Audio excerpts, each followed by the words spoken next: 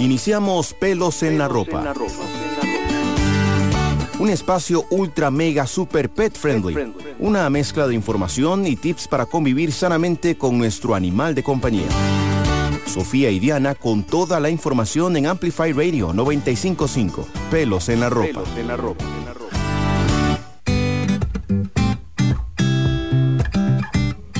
Hola, hola, bienvenidos a Pelos en la Ropa, el programa para todos esos que reconocen el ladrido de los perritos vecinos del barrio. Demasiado. Me encantó.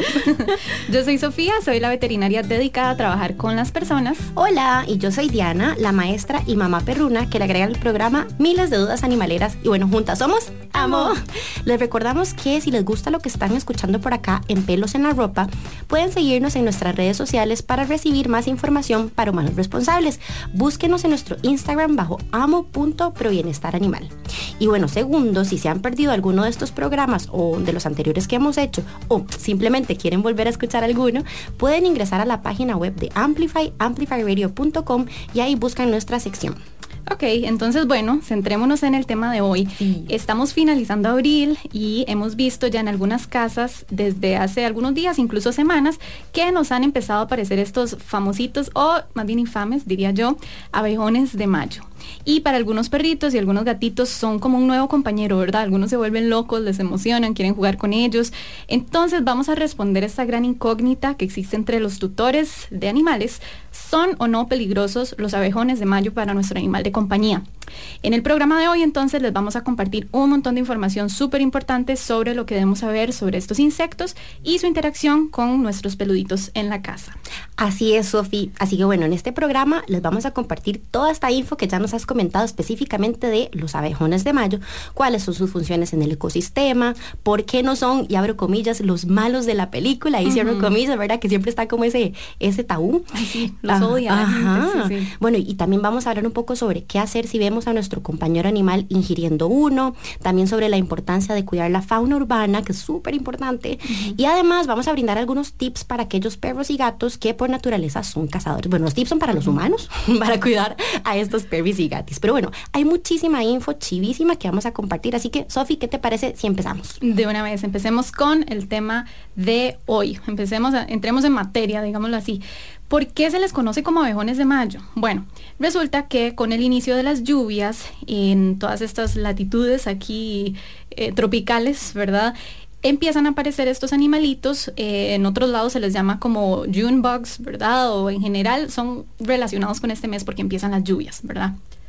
Así es, Junebox decías porque es como de junio, o abejones de mayo porque es de mayo, o sea, en realidad es como por la época. De hecho, o sea, la gente lo relaciona totalmente a la época, las lluvias y todo, ¿verdad? Ok, súper, sí. No, y de hecho, importante saber que estos abejones pertenecen a la gran familia de los escarabajos, algunos de los cuales fueron incluso, Sofía, adorados en la prehistoria, ¿verdad? Y fueron considerados hasta sagrados entre los antiguos egipcios por su ciclo de vida. Que de hecho, hablando sobre este ciclo de vida, según el Cientec, este ciclo de vida, ya lo dije 100,000 veces, pero bueno, para que nos quede claro, dura aproximadamente 1 año y su metamorfosis los lleva por 4 etapas diferenciadas. Ellos pasan el huevo, la larva, la pupa y luego se hacen adultos. Entonces, como nos decía Sofi, cuando inician las lluvias y después de haber estado escondidos estos bichillos durante meses, salen de la tierra para reproducirse. Exacto, como que una parte de su vida, toda la vida. Ajá, es muy triste, pero sí, pasan debajo de la tierra. Exacto, ¿verdad? Pasan escondidillos. Viene la lluvia y salen. Exacto, y lo que hacen es entonces, bueno, se reproducen, depositan los huevitos en el suelo y de ahí van a nacer en junio, julio, los nuevos piquillos. Y mayo, claro, exactamente. Bueno, y están estas larvas que también son conocidas como jobotos, si no me equivoco, ¿verdad? Es el nombre. Y se alimentan de las raíces de las plantas durante todo el año. Entonces, ahí, por ejemplo, en Costa Rica comienzan a surgir en mayo, en otras latitudes por ahí en junio. Y por esta historia que les acabamos de contar de las etapas y el ciclo de vida, lo que vemos de ellos es apenas la última etapa de su ciclo de vida. Apenas ese último cachito. Sí, duran, o sea, viven súper poco, ¿verdad? Pasan toda la vida enterraditos, llueve y empiezan a salir para enterrar huevitos y volver a tener este ciclo. Entonces es una vida un poco triste, aburrida, ¿verdad? Pero lo más triste de todo es que estos jobotos que son enterrados en la tierra se consideran una plaga. Entonces no tienen por dónde, los pobres bichos los odiamos en todo lado, ¿verdad? Porque, o sea, están enterrados y los odiamos, salen y los odiamos porque los animales se los comen, entonces es muy duro, ¿verdad? Esto lo decimos como para también generar un poco de empatía con estos seres vivos, que a final de cuentas igual tienen muchas funciones, ¿verdad? De hecho, los abejones de mayo polinizan, bueno, abejones en general, no hablemos solo de los de mayo, pero en general polinizan plantas, reciclan sustancias en la tierra, ¿verdad? A la hora de tener este ciclo de vida, benefician los suelos incluso, o pueden funcionar como alimento para otros animales. Entonces démosles también ese lugar, ¿verdad? Entendamos que como todo animal en un ciclo biológico tiene su importancia, ¿verdad? Por el hecho de que estos jobotos o estos huevecillos que están en la tierra se consideran como una plaga, entonces como que los han empezado a considerar como tal y han utilizado muchos métodos como para eliminarlos, ¿verdad? Entonces también de ahí es que poco a poco han ido disminuyendo en cantidad. De hecho, si lo hablamos con cualquier persona, la gente dice, sí, ya no es como antes uno tenía que capearse básicamente los abejones de mayo, y han ido en disminución. Es por varias razones. El biólogo Ricardo Murillo de la UCR, en una entrevista que leímos para esta programa, aseguraba que han incluso disminuido hasta en un 95% en los últimos 40 años. Sí, porque hace algunos años el Valle Central era agrícola, ¿verdad? Se ha urbanizado más, entonces lo que eran cafetales o cultivos ahora es urbano, ¿verdad? Entonces ha disminuido las zonas verdes, hay menos tierra, por ende menos abejones de mayo, y para peores, los que sí vemos, mucha gente los termina matando, ¿verdad? Entonces hagamos esta conciencia primero que todo. Claro, totalmente. Sofi, y retomando lo que estabas comentando de las ventajas que ellos dan para el medio ambiente, queremos recalcar qué no hacen los abejones de mayo, porque existen como muchos tabús, ¿verdad? Mucha, ¿verdad? Temor en algunas cosas, y queremos dejar claro que, bueno, ellos no pican, ellos no son tóxicos y no causan daño, son seres vivos súper tranquilos, ¿verdad? Nada más tenemos como tal vez esa percepción incorrecta de lo que hacen. Y por eso también va de la mano otras dudas que existen o intrigas a nivel del humano de por qué estos bichillos chocan tanto. Y por ahí existe también la duda de si son ciegos. Bueno, pues por acá les vamos a contar que no. Ellos no son ciegos, no son torpes. ¿Qué es lo que sucede? Sucede que va relacionado a lo que nos estaba contando Sofía antes del tema de la urbanización. Ellos no están adaptados a la luz artificial ni a estructuras humanas, y por eso es que chocan. Entonces es como entender que su hábitat ha cambiado y andan, ¿verdad?, volando y golpeándose por todo lado porque no es lo que ellos estaban habituados. Y bueno, de eso de que choquen por todo lado es que viene ese dicho o ese refrán de que andas como abejón de mayo, ¿verdad?, chocando por todo lado. Y es gente que anda distraída y uno dice, ok, chocas por todo lado, pero los abejoncitos de mayo no chocan por distraídos. Sí, ni por tontos, ¿verdad? Como mucha gente los tacha. Entonces, ¿qué debemos hacer si llega un abejón de mayo a la casa? Bueno, no los maten, sino que con delicadeza ayúdenlos a llegar al exterior. Luego pueden lavarse muy bien las manos, sí, eviten que sus animales lo coman, ya vamos a ver por qué, aunque hacemos ese paréntesis recordando, no son tóxicos y no son dañinos, pero es importante que no los consuman de todas formas, y ya, no tenemos que matarlos, ¿verdad? Ellos cumplen una función en el ciclo biológico, así que invitémoslos o ayudémoslos a llegar afuera. Sofi, y lo que realmente preocupa mucho a las personas es que su perro o gato lo ingiera al abejoncito. Entonces, consulta por acá. ¿Deberíamos alarmarnos si nuestro perro o gato juega con un escarabajo o si el gato lo caza? Porque en realidad el perro es como que lo juega y el gato es como que caza, ¿verdad? ¿Deberíamos alarmarnos si pasa esto? Bueno, es que como decía anteriormente, aunque no son tóxicos, eso sí, la ingesta sí puede causar irritación. Todo insecto puede causar mucha como gastritis, incluso por la quitina, que es el caparazón, ¿verdad? Entonces eso genera una cierta gastritis. De repente, si el perro o gato consume varios, podemos ver que deja de comer, puede tener náuseas, vómito, diarrea, incluso como dificultad para defecar, puede verse un poquito deprimido, puede tener dolor abdominal. Entonces tenemos que estar como claros en eso. Si come además muchísimos, puede causar incluso una obstrucción gastrointestinal. Entonces, dicho lo anterior, que no son completamente dañinos, sí pueden llegar a causar molestias en el animal. Entonces, de todas formas, evitemos que los consuman. Tanto el abejón como cualquier otro insecto, ¿verdad? Sí, exacto, eso es súper importante. Sofi, ¿qué te parece si damos una pequeñita pausa y volvemos para seguir conversando sobre algo que nos intriga mucho, y es qué podríamos hacer si observamos que nuestro perro o gato se coma un abejón de mayo? ¿Te parece? Perfecto. Pelos en la ropa por Amplify Radio.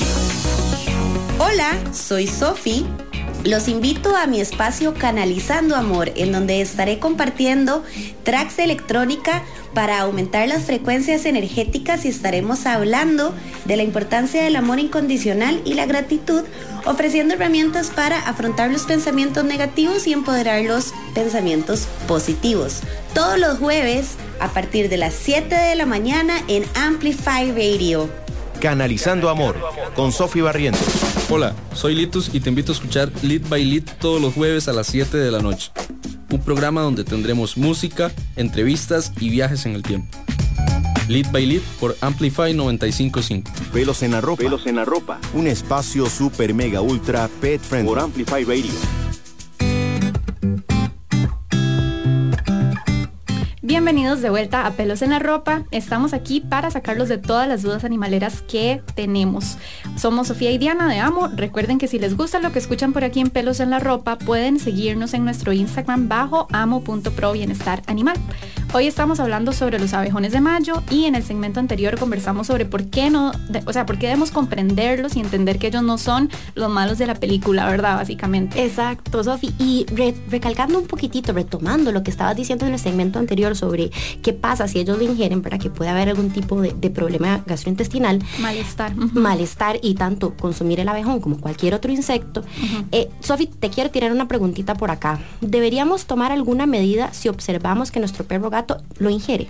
Bueno, primero que todo creo que no alarmarse, ¿verdad? La gente es que se desespera muchas veces. Entonces, no es fatal, recordemos eso. Ante la duda o la preocupación, lo que pueden hacer, y sobre todo si observan que acaba de ingerirlo, pueden inducir vómito. Eso lo logramos, es uno de nuestros tips en el curso de primeros auxilios. Es bastante sencillo inducir vómito. La receta es básicamente esto. Agarran una cucharada de sal en un poquito de agua, por decir un cuarto de vasito de agua, lo revuelven bien y con una jeringuita sin aguja pueden darlo en el hocico del animal y usualmente va a devolver todo lo que tenga. Si funciona, genial. Si no, no seguimos intentando, ¿verdad? Es como una opción que tenemos para que devuelva, sobre todo si vemos que ingiere en gran cantidad, ¿verdad? Básicamente, a partir de eso es como quedar atentos, ver si se observa como algún otro síntoma de malestar, como el que hablábamos anteriormente, ¿verdad? Por supuesto que si lo ven un poco enfermo o inapetente o triste o lo que sea, mejor consulten con su veterinario para darle seguimiento juntos. El veterinario probablemente les va a recomendar pues algo más allá y muchas veces desparasitación específica, dependiendo de la historia que ustedes les cuenten y demás. Así que, bueno, ante la duda, busquen a este profesional, por supuesto. Claro, siempre es algo que recomendamos por acá. Y debido a lo que has comentado anteriormente, Sofi, viene otra pregunta. Hablando de mitos, ¿verdad? De todas estas creencias que existen sobre los abejones, ¿de dónde viene entonces esto de que creemos que son dañinos o inclusive tóxicos? Ok, la cosa es que hay otras especies de abejones, de hecho hay cientos de especies, si no me equivoco, que no son los que llamamos abejones de mayo. Los abejones de mayo son estos chiquititos, oscuros, cafecitos, son bastante pequeñitos, ¿verdad? Y a esos son los que realmente consideramos como los de mayo. Hay otro montón, por ejemplo, hay unos que son coprófagos, eso significa que comen caquita. De hecho, son como los típicos escarabajos como que andan rodando bolitas de caca, literalmente. Resulta que esos coprófagos son intermediarios, de un parásito llamado Spirocerca lupi. Ese es de mucha o de una gran importancia en medicina veterinaria y de aquí viene la creencia de que son muy dañinos. Entonces, no son realmente los abejones de mayo, también salen un poco en esta época, pero son completamente distintos. Tienen un aspecto como metálico, una coloración metálica. Son más grandes de tamaño, son de importancia en zonas un poco más agrarias o más lejos del urbano, de la ciudad. Es muy difícil que zonas rurales, digamos, más. Exacto, digamos, es difícil que en la ciudad los vayamos a encontrar. Si ustedes son de exteriores, sí presten atención porque estos sí pueden ser más peligrosos para sus compañeros animales. Resulta entonces que este abejoncito diferente, ¿verdad? Y básicamente entonces el abejón ingiere las larvas que están presentes en las heces, luego ese abejoncito es cazado por algún animal, el parásito ingresa al animalito y es muy característico porque es una larva que migra en el cuerpo del animalito. Entonces, sin ponernos demasiado técnicos, básicamente la larva de ese parásito causa muchísimo, muchísimo daño, incluso se relaciona con un tipo de cáncer. Bueno, es bastante preocupante, pero como les digo, eso no es asociado al típico abejoncito de mayo, sino otro tipo de parásito. No estamos 100% seguros todavía que este abejoncito de mayo sea imposible que transmita la Spirocerca lupi, pero se cree que no porque no consume heces. Entonces, bueno, ahí por eso es que hay como todavía un poquillo de creencias, dudas y tal, ¿verdad? Pero podemos estar seguros de que este cafecito chiquitito, más que todo lo que causa es como esa irritación y bueno. Buenísimo, Sofi. Creo que va quedando muy claro que estos cafecitos no son los malos de la película.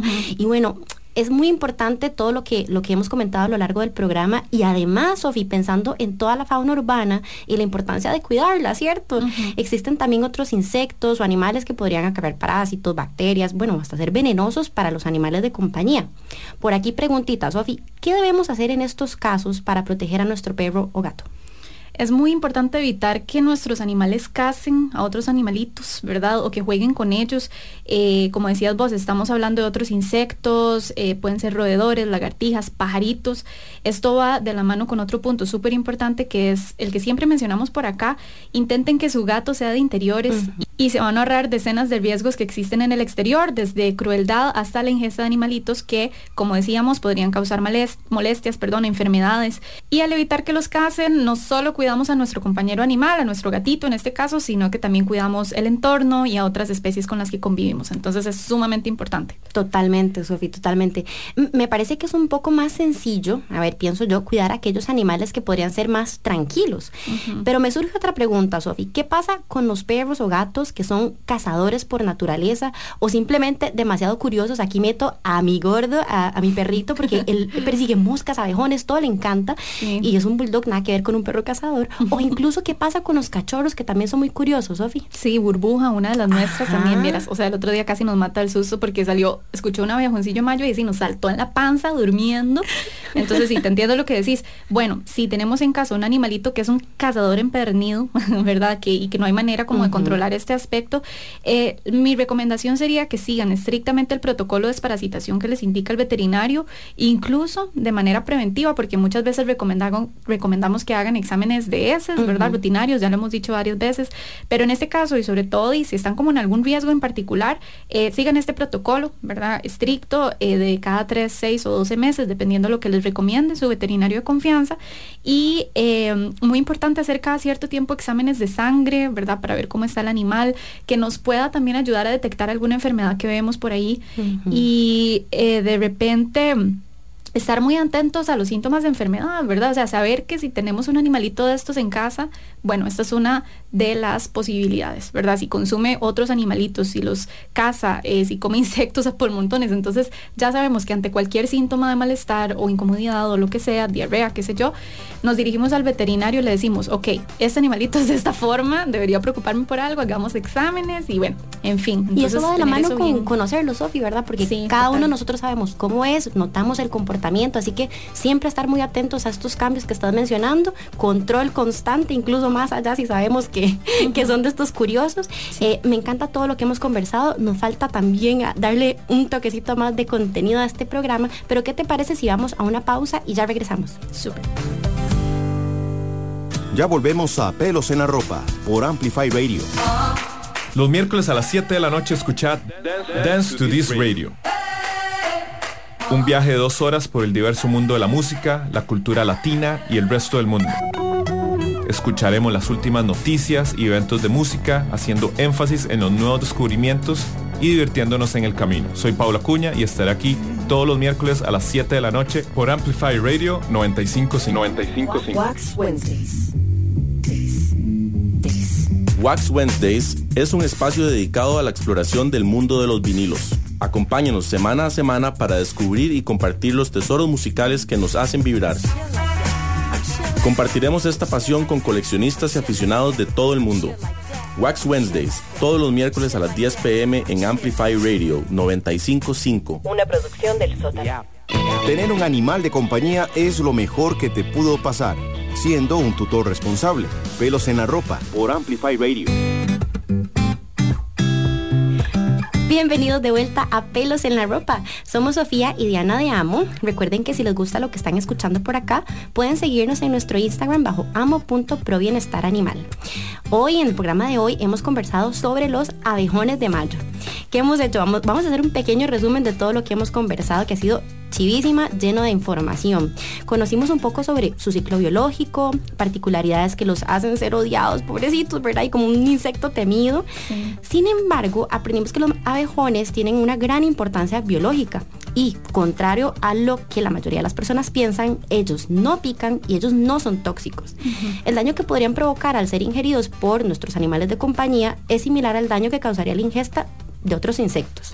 Entonces es muy importante que recordemos esto, ¿verdad? Y que existen otros tipos de escarabajos más grandes, como nos mencionaba Sofía, de tonalidades como metálicas, que esos sí pueden ser dañinos y pueden transmitir un parásito de importancia veterinaria. Claro. Pero que estos se encuentran más como en la zona rural, ¿verdad? Sí. Que igual, ojo, siempre hay que tener ojo para estar pendientes de eso. Y que por ahí viene como ese chisme de que son tóxicos, dañinos y tal, ¿verdad? Pero aprendamos como a diferenciar una de otra también para no alarmarnos. Exacto, totalmente. Bueno, lo que decís, ¿verdad? Y finalmente, nuestra recomendación muy importante que queremos que se lleven ustedes con este programa es que mantengan la calma. Si ven a su perro o gato jugando o ingiriendo un abejón, lo primero que tenemos que hacer es respire, tenga la calma, ¿verdad? Y ahora que no vamos a matar este escarabajo, ¿verdad? Porque solo llega a visitarnos. Simplemente, ¿qué vamos a hacer? Vamos a tomarlo con cuidado y ayudarlo a este abejoncito a llegar al exterior. Muy importante, y queremos recalcar por acá, recuerden mantener la desparasitación de su animal de compañía al día y sobre todo realizar exámenes de heces y de sangre también por ahí, con regularidad. Exactamente. Y bueno, eso va resumiendo un poco lo que teníamos preparado para el día de hoy. Recuerden que si no llegaron a tiempo a escuchar el programa, si se han perdido alguno de los programas anteriores o nada más quieren volver a escucharlo, pueden buscar cada uno de los que hemos grabado en la página web de Amplify bajo www.amplifyradio.com. La próxima semana vamos a tocar un temita que nos tiene aquí investigando bastante, sí, ¿verdad, Diana? Es súper chiva. Y de hecho tiene que ver un poquito con esto de los insectitos y la naturaleza. Vamos a conversar sobre cómo lograr tener en casa un jardín pet friendly o amigable con nuestros perros y gatos. Entonces vamos a hablar de cuáles plantas son mega prohibidas porque son tóxicas para ellos y cuáles más bien son una fuente de diversión o hasta disfrute para nuestros perros o gatos. Así que está súper, súper chiva. No duden en conectarse. Demasiado, demasiado interesante. Y de verdad que muchas gracias por sintonizarnos hoy y todas las veces que se han conectado a escucharnos o que han ido a la página a volver a escuchar los programas. Ya saben, como les decimos siempre en Pelos en la Ropa, vistan súper orgullosos esos pelitos en la mascarilla, en la suéter, en el bulto, donde sea, porque así es como luce la felicidad. Nos zapateamos luego. Chao. Finalizamos Pelos en la Ropa, un espacio super mega ultra pet friendly. Diana y Sofía estarán de vuelta el próximo miércoles a las 6 de la tarde en Amplify Radio 95.5. Pelos en la Ropa. Pelos en la Ropa.